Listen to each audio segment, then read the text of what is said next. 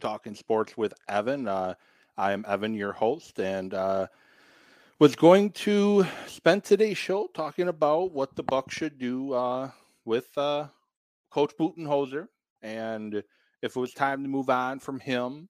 One of the topics I was going to spend a lot of time on, the loss to the Heat about a week later, and the Milwaukee Bucks decided to kind of throw a wrench in that plan a little bit. And today they terminated Coach Budenholzer, and not really surprised per se, but at the same time, I am a little bit. So I'm going to spend part of today's show talking about how Coach Bud should be remembered in Milwaukee. Should it be positive or negative?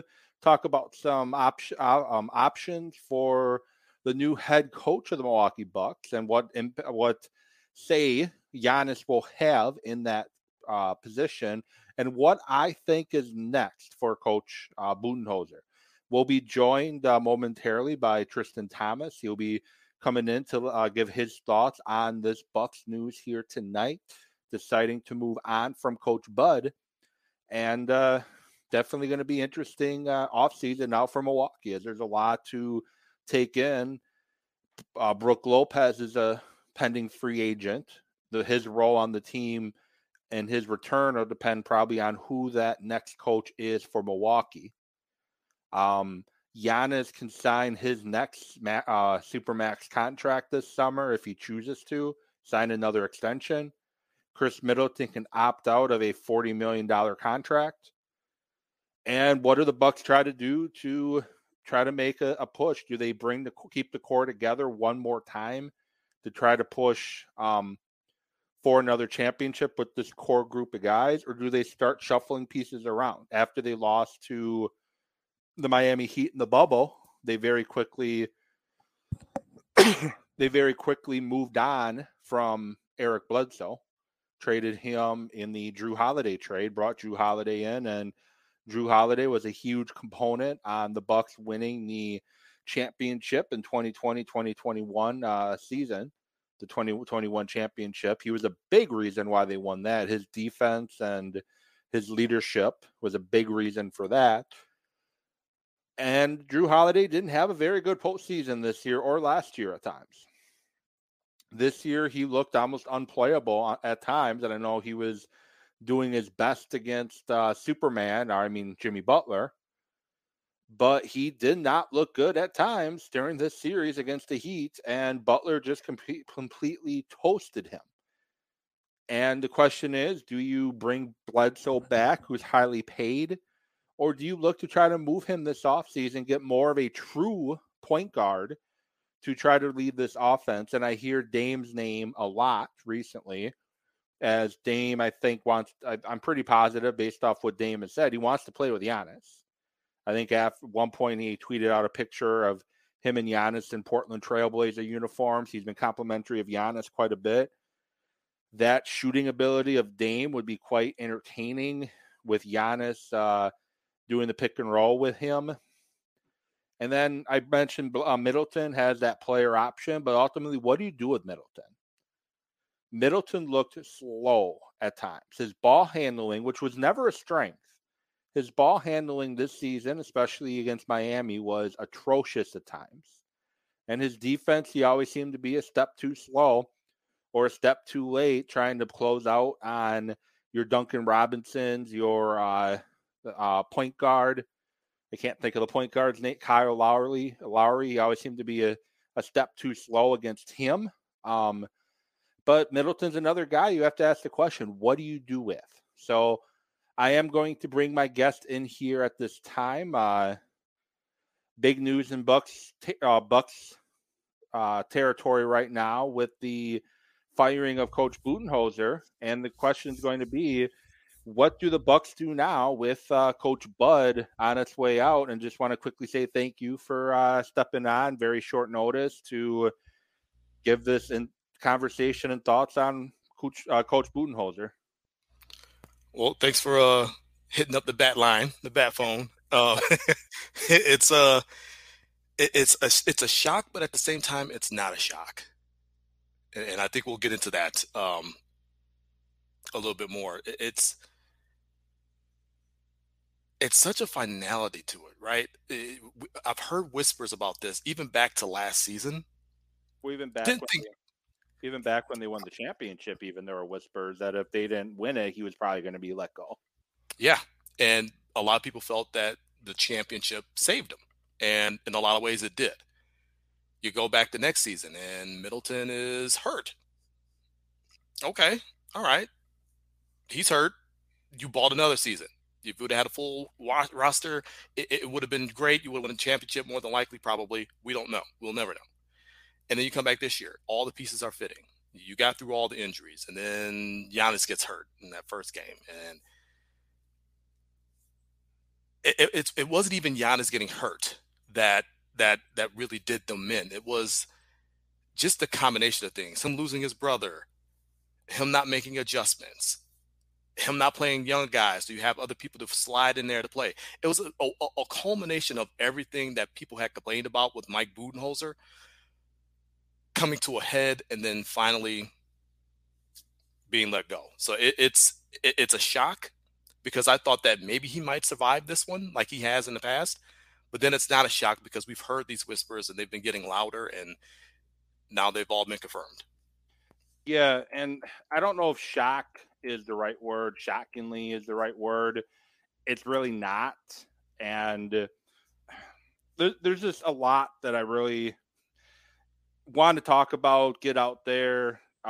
Looking forward to the Bucks, who should get the job after him, things like that. But I guess the first kind of thing I want to mention is, and maybe, I've had a chance to sleep on this a little bit, but watching that Heat series, and I was in the camp that if Middleton never hurts his knee last year in Chicago, the Bucks likely win the championship because I think they would have beat Golden State in the championship.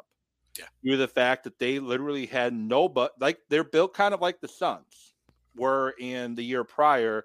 They don't have anybody inside that can stop Giannis or Lopez. Right. I think it would have been the Sun series all over again. But then I got to thinking, and Giannis made a comment that really made me think about this. The biggest difference between the Bucks and the Heat is the Bucks were playing to win a championship. The Heat were playing to beat the Bucks. If they would have beat Boston last year, with or without Middleton, who do they play in the Eastern Conference Finals? They play the Miami Heat and Spoelstra to get to the NBA Finals. And you look at Budenholzer's record against Spoelstra, and we always talk about outlier games, like when the Heat nailed 60% from three-point line in game one, outlier, like not the norm. It's likely not going to happen again. Yeah. I got to thinking, was the 2021 series against Miami, was that the outlier? That what we saw in this series, what we saw in the bubble, what we've seen when these two teams have played in the regular season, was last year, if they would have played the Heat in the Eastern Conference Finals, would have been more of what we saw in this series than what we did 2 years ago when they won the title.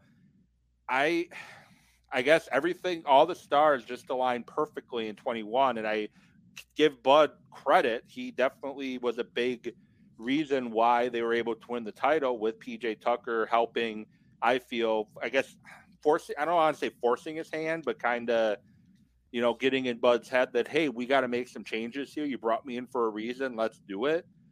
So I don't want to, I want to give him the credit he deserves, but I just wonder, maybe that 21 series was the outlier in the Bud versus Spoelstra coaching matchups. I heard some people calling it a fluke, and I had to tell those people to pump their brakes because in the NBA playoffs, there's no such thing as a fluke. Yeah. You have to go and beat a team 4 times out of 7. There is no fluke in that. One game, okay, maybe. But in the 7-game series where you have to beat a team 4 times, there is no such thing as a fluke. You just beat that team. So maybe it's the outlier. Budenholzer has always struggled against Spoelstra. I mean, that's just the way it is. Some teams just have your number, and for the Bucks in that iteration under Bud, the Heat were that team. They were just that team. Yeah, and I don't mean to make it sound like I'm saying that was a fluke. All the stars pretty much aligned perfectly, I feel, that season. Bringing in PJ Tucker, Kevin Durant, which I still, granted, if he nailed it, game over. If I should say, if it was a 3-pointer, game over. But Durant, toe on the line, things just kind of lined up, and the Bucks definitely took advantage of the opportunities they were given to win that title. But I guess, what is Bud's legacy to you in Milwaukee? He took the job from Jason Kidd, which when Kidd got let go, things seemed to be a mess. You always heard the same press conference all the time from Jason Kidd. We didn't have the energy tonight. We didn't have the energy tonight. We didn't have the energy tonight. And no scheme at all under Kidd. And, people give Bud crap for his play random comment. When Jason Kidd was there, it truly looked like they were playing random. And then Bud comes in, and his 5 seasons in Milwaukee, he goes 271 and 120, 39 and 26 in the playoffs with an NBA championship, Eastern Conference Finals appearance, and he's got a 2-time MVP. So I would say he elevated Giannis's game. Defensive Player of the Year there as well. And Middleton and Drew really took a huge step. And when Eric Bledsoe wasn't playing with his head up, as you know what, he was even playing really good basketball in Milwaukee. But, like I said, when his head wasn't up, as you know what. But to you, what is Bud's legacy here? I've seen people say they won the title in spite of Bud in 2021. I guess, what are your general thoughts there? To people that say they won the title in spite of Bud, come on. There were times where Mike Budenholzer did not make adjustments in that run. But in that Brooklyn series, after they got blown out, then you started to see Mike Budenholzer make a couple of adjustments, small adjustments here and there. And it continued through the duration of the playoffs. So let's not poo-poo what Mike Budenholzer has done. Mike Budenholzer will never have to buy a beer in this state ever. You took a team that has been starving for a championship, hadn't had one in 50 years. You elevate them. You talk about a coach that has won at least 51 games, 4 out of 5 seasons that he's been in Milwaukee. The only reason why he did not win one of 50 plus in that championship season because it was only a 72-game season. They still went 46-26. So he was still well on his way to another 51 season that year. His legacy is like any other coach in the state that has won a championship, the same as Mike McCarthy, the same as Mike Holmgren. He's going to be up there. He's not going to have to buy a drink in the state ever. He's not going to have to buy a steak dinner in the state ever. We have to appreciate what he's done to this franchise. You talk about a franchise that just were at the bottoms of the bottoms. And I know he didn't take over when they had won only 15 games. It was sometime after that. But that's how far down they had gotten. And then you get Coach Kidd, and you have to get it away from Coach Kidd, and you bring in Budenholzer, and he elevates it. So you have to give him his props for that. Just what he did was incredible. But you mentioned the press conferences from Jason Kidd sounding alike. Like Budenholzer's press conferences also started to sound alike, where he's like, "Oh, we got to do better in that area. We got to be better doing that." Even during the games, when on the sideline reporters are talking to him between quarters, "Oh, we got to do a better job on Jimmy Butler. We can't let him be open like that." But he was open like that. So, fantastic coach. I appreciate what he did. Nothing but love for Mike Budenholzer. I hope he and his family are doing well. I know far too well what it is to lose a sibling in a car crash. So I just hope that they're surrounding each other, just being together, and they get through that. But sometimes it's just time, and it just felt like this was the time. Yeah, I think it was the time as well, and I want to tip. It's harsh to have to do this so soon after the news came out that his brother passed away. But I think the Bucks waited as long as they could to make this move. I think Bud knew it was coming. I don't think it was any surprise to him. They probably talked to him, after the season was over. They didn't do any exit interviews, which is usually a red flag that something's going to happen. Yep. And I think I don't think Bud's surprised. The national media, super shocked and surprised, and how can you let a coach go so soon after an NBA championship? But as you said, a lot of the things Budenholzer kept saying they had to do kept happening. And he coached almost a masterpiece in 2020, 2021 at times after game one against Miami in that first round series where they won thanks to Chris Middleton's buzzer beater. He made adjustments in that series too. He put Giannis on Butler, which he didn't have the luxury to do this series with Giannis' bad back. As much as Giannis says, yes, I wanted that matchup. Watching him in game four, he wasn't ready to cover Butler like that. Game five, a little bit better. I think if there would have been a game six, game seven, I think Giannis is ready to guard Butler like that, but Giannis's back couldn't handle it. And as you said, it was time. It is always time. It was time for Mike McCarthy to go when they let him go. Thankfully, Bucks, granted, they didn't have a choice but to let him finish out the year because they're the best team in the NBA. Right. Fortunately, McCarthy didn't get that luxury. I know Murphy, looking back on it, would change that if he could. But unfortunately, he did what he felt was right. And as you said, I hope Budenholzer and his family are doing well and being where they need to be. I probably way too early. I think he takes this upcoming season off, but I made this prediction on Twitter right before the show. I don't know if you saw it yet. Yeah, but Dallas, I don't know if Jason Kidd survives another year in Dallas. That team is primed for, I think, a style similar to Budenholzer in Dallas. I think Budenholzer is the next Dallas Mavericks head coach. What do you think to that? And that team needs to learn how to play defense. That's the problem. So I wouldn't be surprised if Nick Nurse was a prime candidate for that position if they do let Jason Kidd go. But I told people in Dallas, like, listen, y'all all excited about Jason Kidd, and maybe you learned some things, but I got PTSD from his era around here, and it's tracking exactly the way it did here down there. So it's, yeah, maybe they need to play random and let it fly down there. Who knows? Yeah. And so, and I got into the art. So I'm not, so when I'm arguing about, it's not always the coaching on Twitter with one person in particular, I'm not trying to be a Bud supporter there. Like, I see the flaws in his coaching as I'm watching the game happen, but it's not always 100% on the coach.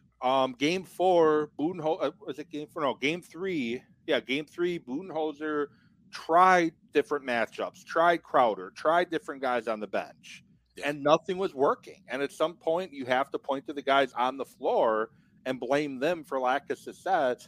Budenholzer overreacted and shrunk the bench in games 4 and 5. And I think after that big third quarter closeout in game 5, I think the Bucks just ran out of gas. I think they used the rest of the energy they had.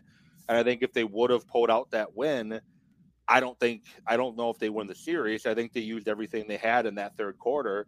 Sometimes you got to point. I know you can't fire the team, but sometimes you got to point the finger to the guys on the court and on the floor for not doing their job. And the Heat shot, I think Johnson kept mentioning this, they shot like 53% with contested threes in that series against Milwaukee. The Bucks were better off letting the Heat shoot wide open threes in that series. It was way worse for wide open. It's like they could do nothing. And to your point, yeah, you can't fire the players. But Jimmy Haslam, new part owner, he might disagree with that. I'm just shuddering thinking what he's going to do. Thankfully, he's not going to be the governor yet. Not yet. An NBA governor. It's going to go back to Edens as being the one running the show. I just want Haslam for his money. Like, he can have no decision making at all. I want his money. Yep. But that's the thing, though. Like, you take his money, you take his input, and that's the scary part of it. But you're absolutely right. You have to put some of the onus on the players. And there were a lot of guys who just did not show up that series. And if they did, they showed up very inconsistently. I mean, Holiday, that was a shock. Middleton was, I thought he was wearing blaze orange because he looked like a cone on defense. It was just shocking seeing some of the guys who,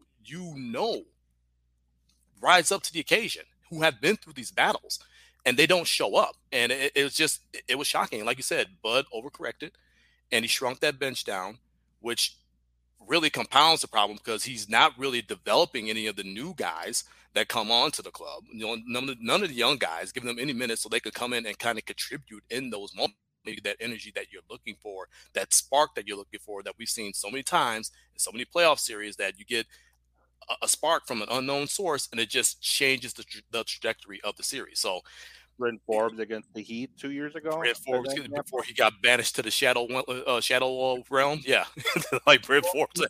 He unfortunately became unplayable after that series against Miami. Exactly, but you got that shock, that juice, that jolt, that energy from an unknown source, just an unexpected source. So you didn't have any of that this season, and you had guys who normally show up that did not show up and were not consistent. And you got Jay Crowder saying, "I don't know why I was brought here. I don't know what my purpose is here." Hey, we don't know either.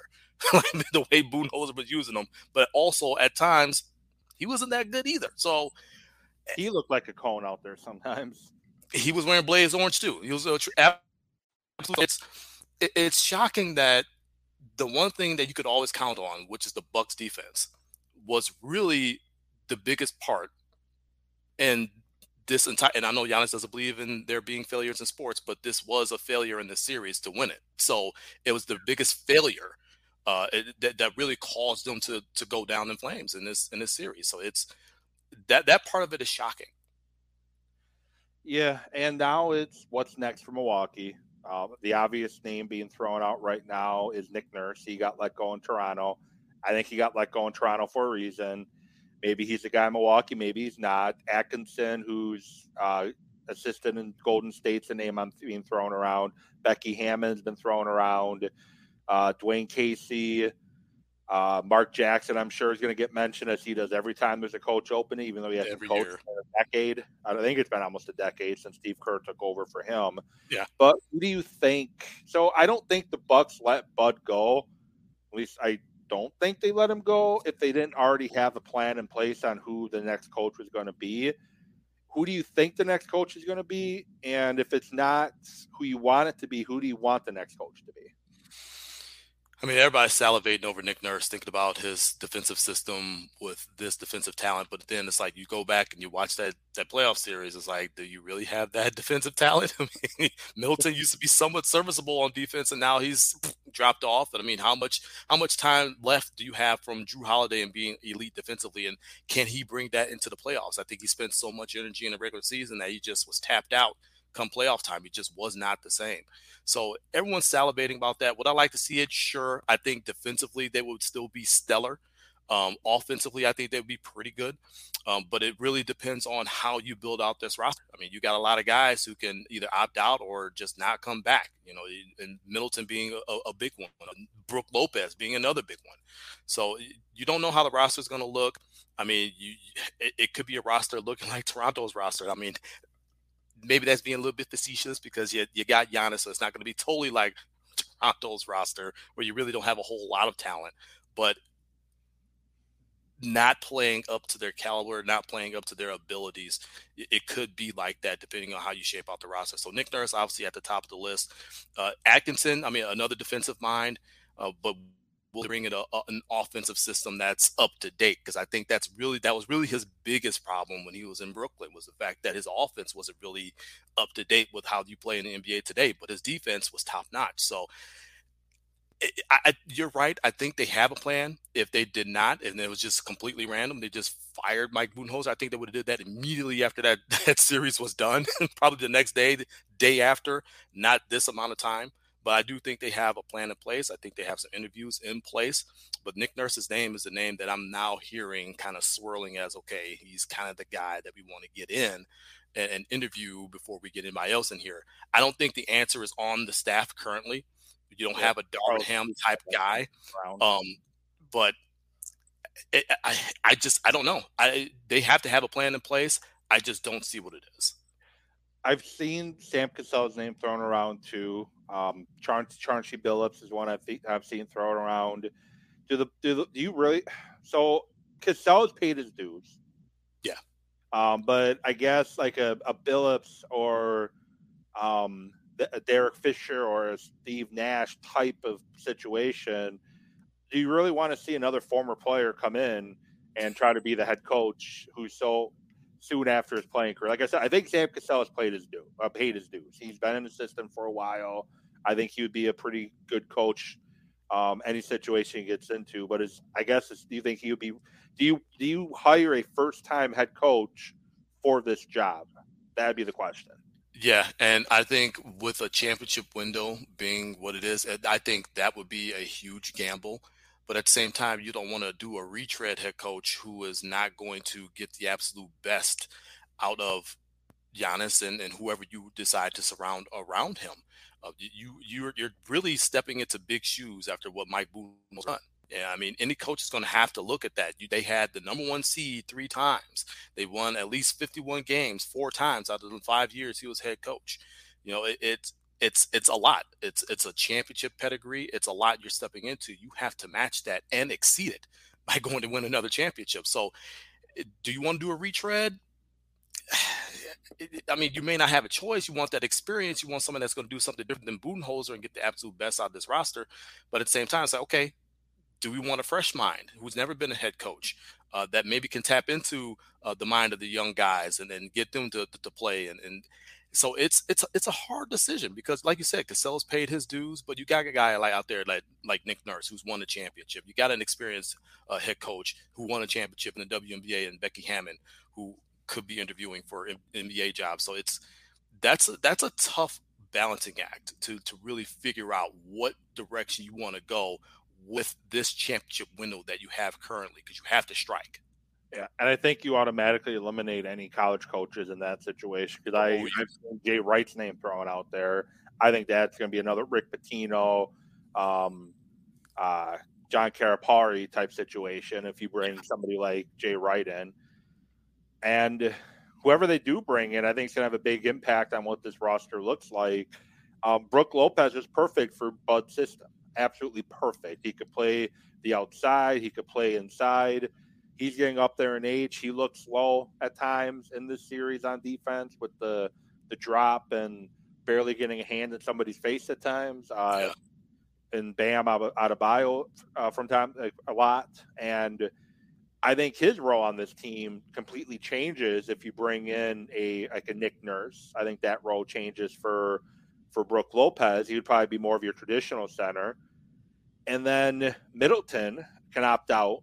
$40 million is a lot of money to leave on the table. I don't think he gets that on the open market, but maybe he opts out and then gets paid a little bit less per year. With that opt out, I can't remember exactly what the numbers were, but I think it's like between 30 and 35 million with the new contract with Milwaukee potentially. That could change, and Drew Holiday's role can completely change. Maybe not even be on this team anymore with a new coach. So the roster is obviously going to shake up potentially. I know the Bucks are limited with resources on money, with cap space and the repeater tax and the apron and the new CBA, which I don't know if the new CBA is going to kick in this season or the following. But a lot of decisions that John Horst has with really no draft picks. I think they had the last pick in the this year's NBA draft. But do you see this roster being completely overhauled, or do they just try to run it back with a new coach? I think, and that's where it comes into what direction do you go in with a coach? Do you go with an experienced coach who will know how to kind of adjust their system with the players that they have? Or do you bring in a new head coach that says, hey, no, we need to scrap this and start from scratch, and this is what I need to be able to run this system so we can do these things? So that's a tough question to answer until we know exactly what direction they go in as far as head coach goes. But I think there's going to be a change no matter what, whether it be some of the guys deep on the bench, whether it be a starter or two. I think you're looking for some sort of a shakeup for sure. Yeah, and we've seen Dame. He's hinted at wanting to play with Giannis. And I know today he tweeted out like he's surprised that the Bucks fired a championship coach. I don't know if that closes that door or not. But would you want Dame with this on this team with Giannis, or would that just not be a good fit? Well, I'll say newsflash to Dame. He must have repeated that text multiple times because Nick Nurse got fired. Frank Vogel got fired. So, I mean, you're talking about three of the last four NBA champion head coaches are no longer head coaches in the Steve league Kerr's currently. the only one still with his job. Steve Kerr is the only one still there with a chance to win another ring this season. Go figure. So Dame has to understand, and that's how you know it's no fault on Dame. Dame has had kind of not been in championship situations, so he really doesn't know how it goes. He's very loyal to Portland. He's very loyal to his coaches. So that I think that's where that's born out of. Would I love to see Dame play alongside of Giannis? It would be exciting. I can't lie, but how would that ever happen? You know, like you would have to give up so much in order for that to happen, and then you wouldn't be able to have much of a bench Yeah. after that to make that happen. And even then, I don't even know if the money would even match to be able to do that. So it would be exciting. It's nice to fantasize about it, but I don't see how that comes to fruition. Yeah. Well, Holiday or Middleton would have to be included in the deal to make the money work, and you would Yep. have to get a second or third team in there to get those draft picks thrown out there as well to make this even remotely work. So, take a lot of hoops for John Horst to jump through, and I I don't know if it was a fake quote or what it was, but I saw going around social media that apparently Budenholzer was saying that Giannis may look to play in a different market. I I don't know where that even came from. I don't know, but it's been like radio silence since the Right. playoffs ended. And now, of course, that rumor circulating again that Giannis might want to play in a bigger market. Do you think he signs his extension this summer, which he's eligible to do, or do you think he waits to kind of see which direction things are looking? I think he waits to see what direction they go in. And honestly, it wouldn't surprise me if he signed the extension, which I think he would get like another $173 million on top of the contract he already has for what 240. So he's making gargantuan money. I wouldn't be surprised if he waited to see, and I don't think it's born out of desire to go to a bigger market. He doesn't need to go to a bigger market. He's a I don't think he worldwide wants superstar. to. And he doesn't. Yeah, right. I don't think he wants to. You know, everybody saw him in that tour of New York, and he's got the new index fund, and he was on the New York Stock Exchange, rang the bell, and promoting the Charles Antetokounmpo Foundation, and all that. So he's done his work. He'll go to the big markets to do what he needs to do, but I don't think he has a desire to bring his family there. I don't think he has a desire to live there, to have all that attention on him. He doesn't need a big market. He has all the endorsement deals he can handle. He's doing great things. He's a worldwide superstar. I don't think him not signing that extension is born out of that, but it's more so he wants to win and he wants to see what the Bucks are going to do. And we have to be realistic about it. If the Bucks are not going to be, no matter how loyal he is, if the Bucks aren't going to be in a position to win championships, yeah, he's going to take his time. He's going to look at everything and make a decision like, okay, do I need to stay here or is it time to go? And I think he's going to be, if he does decide it's time to go, I think it's going to be different than we saw with guys like LeBron leaving Cleveland the first time. I think Bucks fans are going to react differently tremendously because he brought a championship to Milwaukee.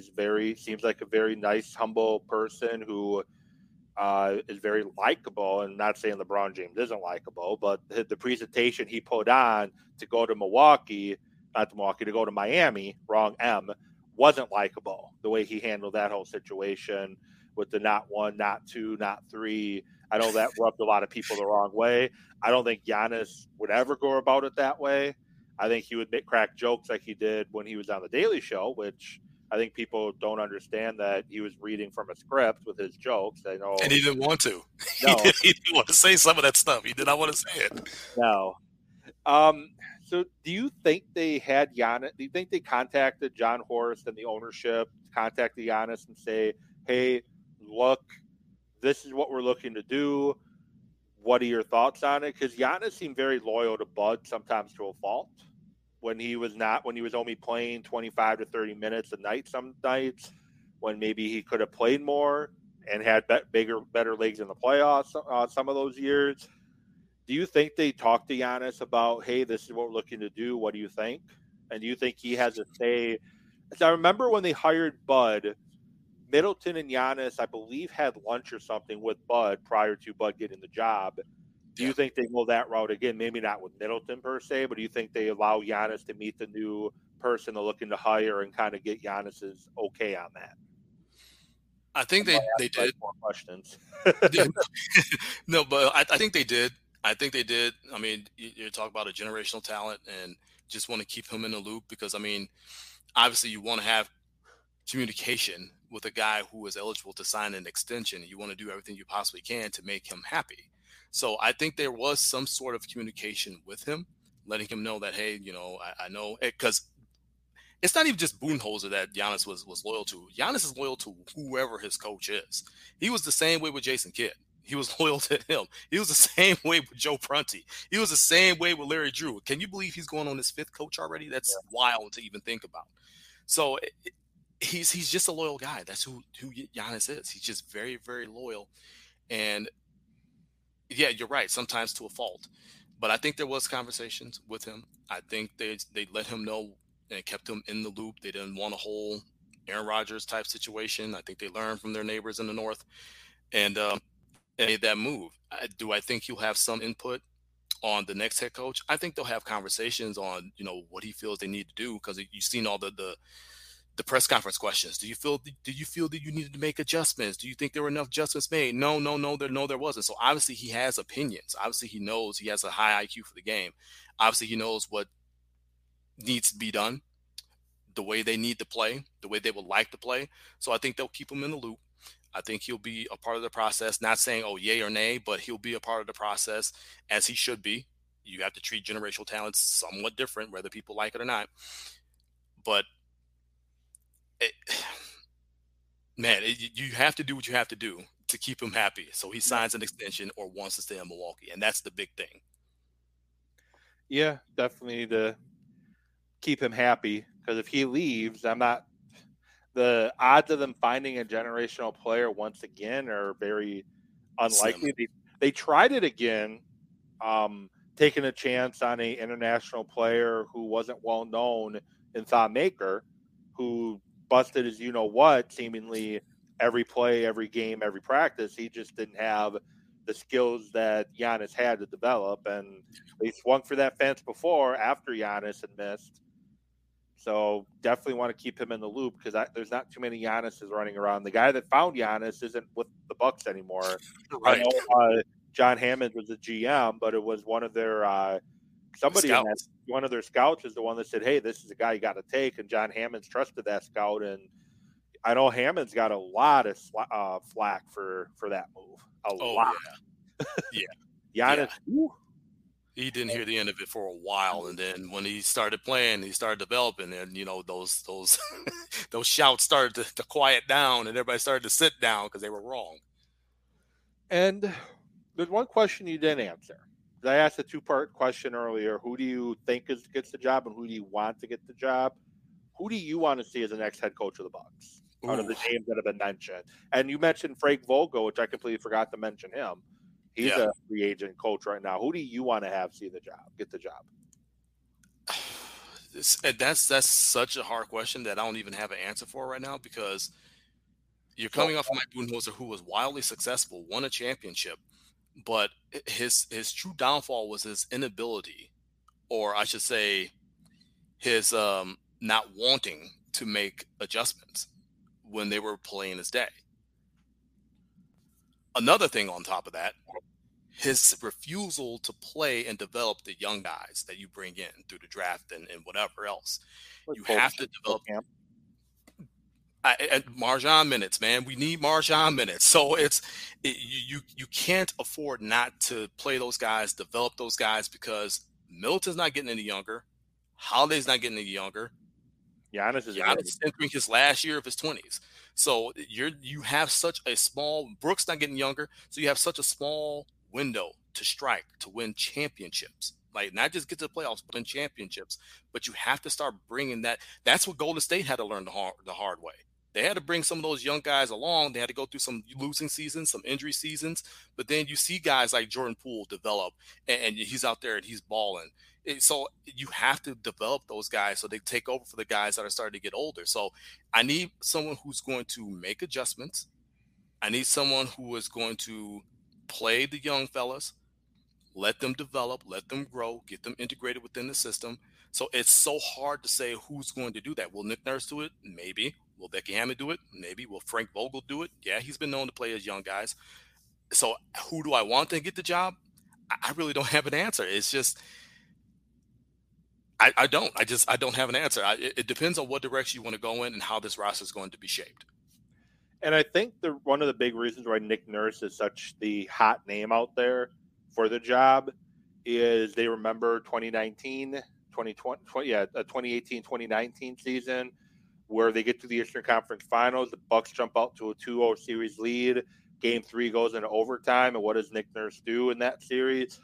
Adjustments. Makes changes, makes adjustments, puts Kawhi strictly on Giannis, build that wall to help Kawhi.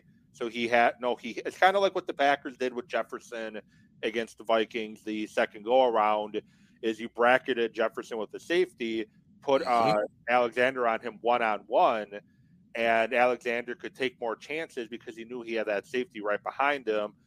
Leonard knew he could take those chances because he knew he had that wall right behind him to prevent Giannis from penetrating that wall if Giannis did beat him off the dribble.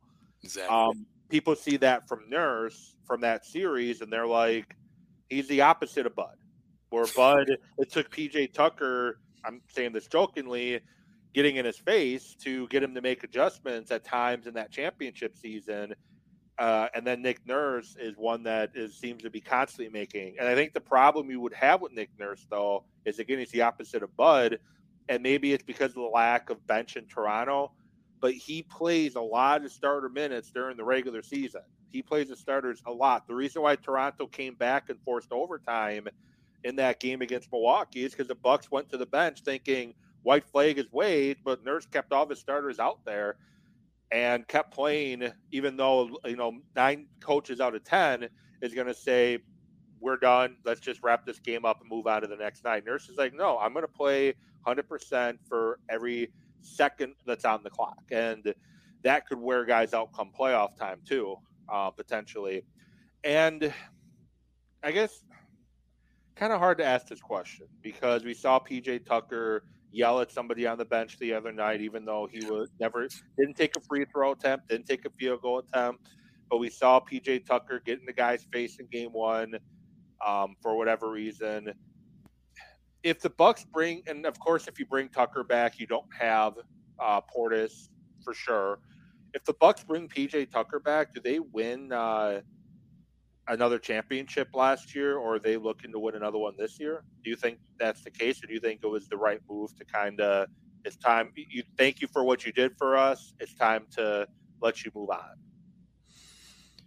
I think they lost a little bit of edge, a little bit of toughness. They're hoping to get Crowder this year. Exactly. And that's why they went and got Crowder. And then Bud didn't really even play him the way that we thought he would play him. You would think you're going to get PJ Tucker toughness. And I like Crowder. I like, he is a tough guy, but, a hard-nosed player, can hit the three. But it's a different edge with PJ Tucker. It just is. And you see the things he's doing with the 76ers. Yeah, he had a Tony Snell game, so like, if I remember that stat line, he had one of those in the playoffs, but he's helping that team win. So I think they lost a little bit of their edge, a little bit of their toughness with what they did with PJ Tucker. Do they win another championship? I don't know if that hinges on them having PJ Tucker, but it definitely helps. It definitely helps. They definitely have that edge that they had back in the championship run. So that definitely would help. But I don't know if it would necessarily put them over the top. And I didn't realize just actually how young Budenholzer actually is for coaching wise. He's only 53. I did not realize he was that young. Couple more things before I wrap up the show. I want to get your thoughts on the 2023 draft over Packers. To me, looked like they had a pretty solid draft class overall. Lucas Van Ness, I got to make sure I say his name slower because if I say it quickly, people think I'm saying Lucas Van Ness instead of Van Ness. So make sure I say it slow. That first round pick, not a sexy pick because everyone thought wide receiver. I thought it was a good pick for the fact that he's a freak athlete that if you get him to play to his potential, he's going to be scary. Then you go Musgrave, Jaden Reed, Tucker Kraft, who I think is going to fit into Green Bay really well. I should say Wisconsin, almost as good as the person I have on my shirt here, A.J. Dillon. I think there you go. fit that well. His tweet earlier is there really a Culver's at every exit in Wisconsin? Colby Wooden, another cheese type name there. Colby Wooden, Clifford, Wicks, Brooks, Carlson, a kicker, Valentine, a corner, Nichols, and then Anthony Johnson, and then Grant Dubose. I think people are putting too much hype on the 7th round wide receiver pick, even though I do like him. I think it's just a big jump going from Charlotte to NFL 53 man. But my favorite would be Anthony Johnson and Lou Nichols are two of my favorites. And then I like the Van Ness pick. My least favorite was Clifford. He was a priority free agent quarterback who they get in the 5th round. I get if he's your guy, you like him. It's better to reach, I guess, sometimes than to wait. And, there's a bit of a run on quarterbacks. But I think Sean Clifford's a dime a dozen quarterback. I think there's probably 4 other quarterbacks like him in the draft. But overall, what's your thoughts on the 23 draft class? Honestly, I think they had a solid draft. I think this season you are truly going to see what Matt LaFleur truly wants to do and how he wants his team to be. He is trying to replicate what Shanahan is doing in San Francisco. You're going to have a lot of motion. You're going to run the football. You're going to play good defense. You can't play good defense if you don't have defensive depth, if you don't have defensive players, and that's why they went Van Ness with the first pick. I was kind of iffy on it, but it's like, okay, yeah, you're right. If he plays to his potential, he could be a freakish athlete. You put him right there next to Kenny Clark. I mean, you're going to wreck a lot of offensive plans. So you get these guys, and people forget, last season, and statistically, and in any advanced metric, everything, the Packers did not play the same way they played the year prior. Everyone underperformed. Everyone. You have to think that they're going, Rodgers included. Yeah. You have to think they're going to take a step up to where they were before that. So if you get that and you add these other players in here and they give you anything and you protect Jordan Love and you let him, you run the football. You got 2 great backs there. Run the football. You protect that kid. You let him get some easy passes out there. You got Watson on one side. You got freaking Dobbs on the other side. It's not like you don't have wide receiver help. You get some of these new guys up here. I'm not saying they can go win the Super Bowl, but you can build a foundation for a team that's going to continue to grow, continue to learn, continue to get very good. And then they get to that point where they are talking Super Bowl with these squads. So I think they're doing what they have to do. They're building that defense. They're getting some young offensive talent. They're trying to make sure that Love is protected. I like the draft this season. I really do. I think they did what they had to do, and we'll see how it translates on the field. And then a couple quick more things I want to get your thoughts on before we wrap things up. Talked about Jordan Love and they didn't exercise the 5th-year option. They gave him a 1-year contract extension, and now the talk around the national media and some local shows is that it was stupid of Jordan Love to do that. He's not betting on himself. He's taking the easy way out.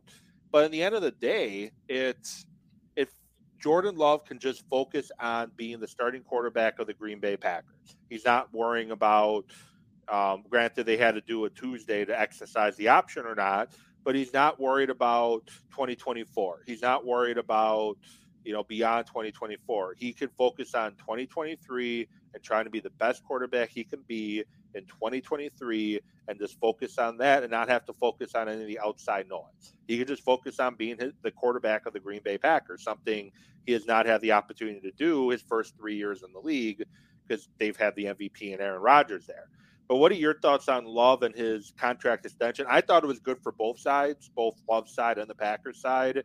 Apparently, you can't think that way. Apparently, it has to be. It was great. Goody did great. Love did awful. Great choice by Love. Poor choice by Goody. Packers are sending mixed messages on Jordan Love. They wanted an out clause after the season without doing they didn't want to do the option. I don't know. It's just a lot of that being thrown around. I think both sides were very smart in that decision. See, I said it on Twitter. You got some of the smartest takes around, and that's very, very intelligent of you to say. You get rid of the distraction. You get rid of the distraction. The last thing you want from a first-year starter is distraction. That's the last thing you want. Any sort of distraction. So I know when Gooch said that in the Saturday press conference after the draft was over, it kind of rubbed me the wrong way. Oh, well, we got to see what we got to do about the fifth option. Like, why wouldn't you? He didn't You want to drafted sit this down guy. either. Yeah, like you drafted the guy. Like, why? What do you mean? Like, he's going to have to be your starter. This you spent the draft pick on him. Like, what are you doing? So it's like that kind of rubbed me the wrong way. But then to see them sign that contract and get rid of that distraction, I'm like, okay, all right, that must have been what he meant. All right, cool. All right, me and Goot, we cool again. So you eliminate all the distractions. I think it's a good move on both of them. How is he not betting on himself? I mean, it's really a prove it deal, and I said that on my Toss Facebook page. It's a prove it deal.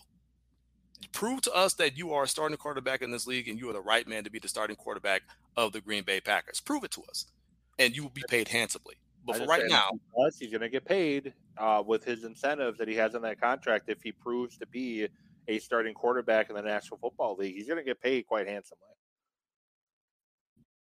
Exactly, and that's why you put those incentives in there. That's why you make it incentive laden, because if he's doing what he's supposed to be doing, he's going to hit every single one of those. Obviously, the whole team has to do their part in that.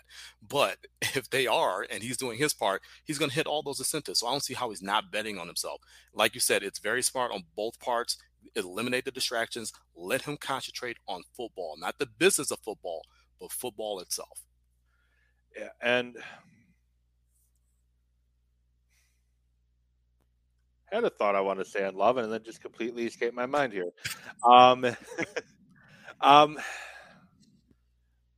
Last question is it's Packer related too. So this is what I was going to say about Jordan Love. The expectations people are putting on Jordan Love, I think, are too high.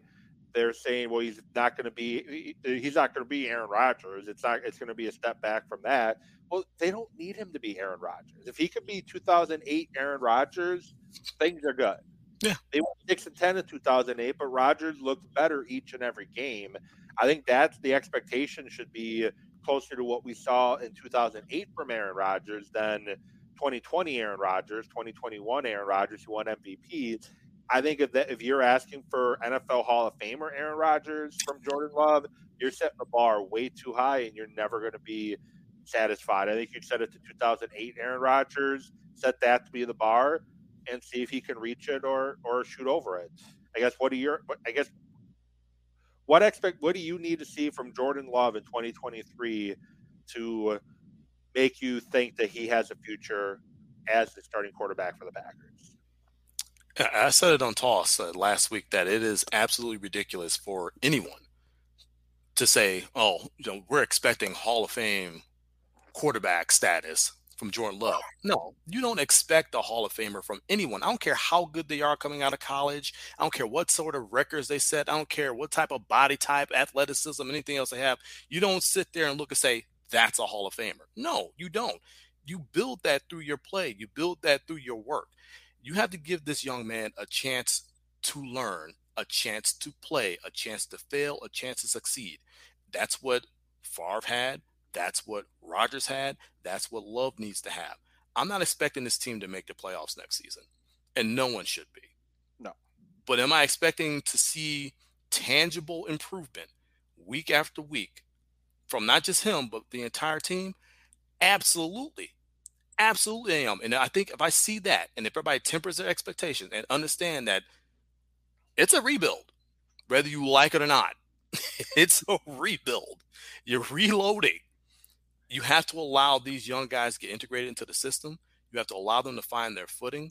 You have to allow them to make their mistakes, but you also have to welcome their successes. You have to let them play, let them improve. So I'm not looking for a winning team next season. I'm just looking to get better, and that's what everybody should be looking for. Yeah, I'm not going to get into a Brewer chatter today, but basically what everyone's saying about the Brewers has to be the same mindset for the Packers, is let the young guys play. I think the oldest player on the Packers is 32, and that's the punter. Let the young guys play. Let them develop. let's actually run what LaFleur wants to run rather than Aaron Rodgers' version of what LaFleur wants to run. And I thank Aaron Rodgers for everything he did as a Packer. Yes. The whole past 4 years of drama is a little much, but appreciate everything he did as a Packer. He got the Lombardi Trophy back to Green Bay. Many times he put the team on his back, the run the table year, the relax year. He put that team on his back and almost literally carried them to the Super Bowl. And unfortunately, they didn't have the talent to finish it off. Atlanta was the better team. They were out of wide receivers against Arizona in the divisional round. They had no wide receivers left after Janis's game tying touchdown. That's why they didn't go for two, because he got hurt on that play. Yeah. But thanks for everything you did. But it's time to let the young guys play, and let's see what the young guys have. And we may not make the playoffs in 2023, but hey, we didn't make it in 2022 either. We didn't make it in Aaron Rodgers' first year as a starter either. Nope. So let's just look for continued development. Let's not overreact to every bad read or bad throw, because there's going to be bad throws and bad reads. It's growing pains of a first-year starter. So let's tap the brakes out. Pump the brakes. You heard him. Yeah. So I appreciate you jumping on. I was planning on talking more Packers, and then Bucks was going to be, big picture of what should they do with Bud, but the Bucks kind of made that decision for me. Hence, I wanted to get you on the show quickly to get your thoughts on that. And maybe talk a little bit of Brewers, but I kind of don't want to after today's game. I need to sleep on that and tap the brakes on that, because today is kind of I need to sleep on it before I think I kind of overreacted with my maybe 2020 one was the outlier of the Bucks being able to beat the Heat. Now that I've slept on that, I think there's some partial truth to that, but I don't think that's exact fact. But anywho, just want to say thanks for jumping on and joining me here tonight on such short notice. Well, thanks for having me, man. It's like I said, it's a shock, but it's not. So yeah. I'm glad we can hop on together and talk about it. Always good to chop it up with you. Anytime, man. Yeah, and with that, thank you so much for those watching, those listening. You can find me on Twitter at Evan with Sports. The video's there. It's on Talking Sports with Evan Facebook page, as well as my YouTube page. Find Evan with Allison. You'll find the live stream and all past shows. It's going to be posted in audio form tomorrow morning, so you can listen to it via podcast. So you don't have to look at the two of us for about an hour. You can just listen to us. And Tristan at the 20 double, find you and your work on Twitter there, and Facebook page is facebook.com/T on Sports Show. There we go. So thank you for everybody for tuning in, and I will get back at you next week. Maybe talking about a new Bucks head coach, maybe not, but I will recap the Brewers up to this point. Been kind of making a point to do weekly updates per week, and we're about just over a month into the season, so I think it'll be a good next Thursday will be a good talking about where the Brewers currently are. But with that said, thank you so much, and enjoy the rest of your week.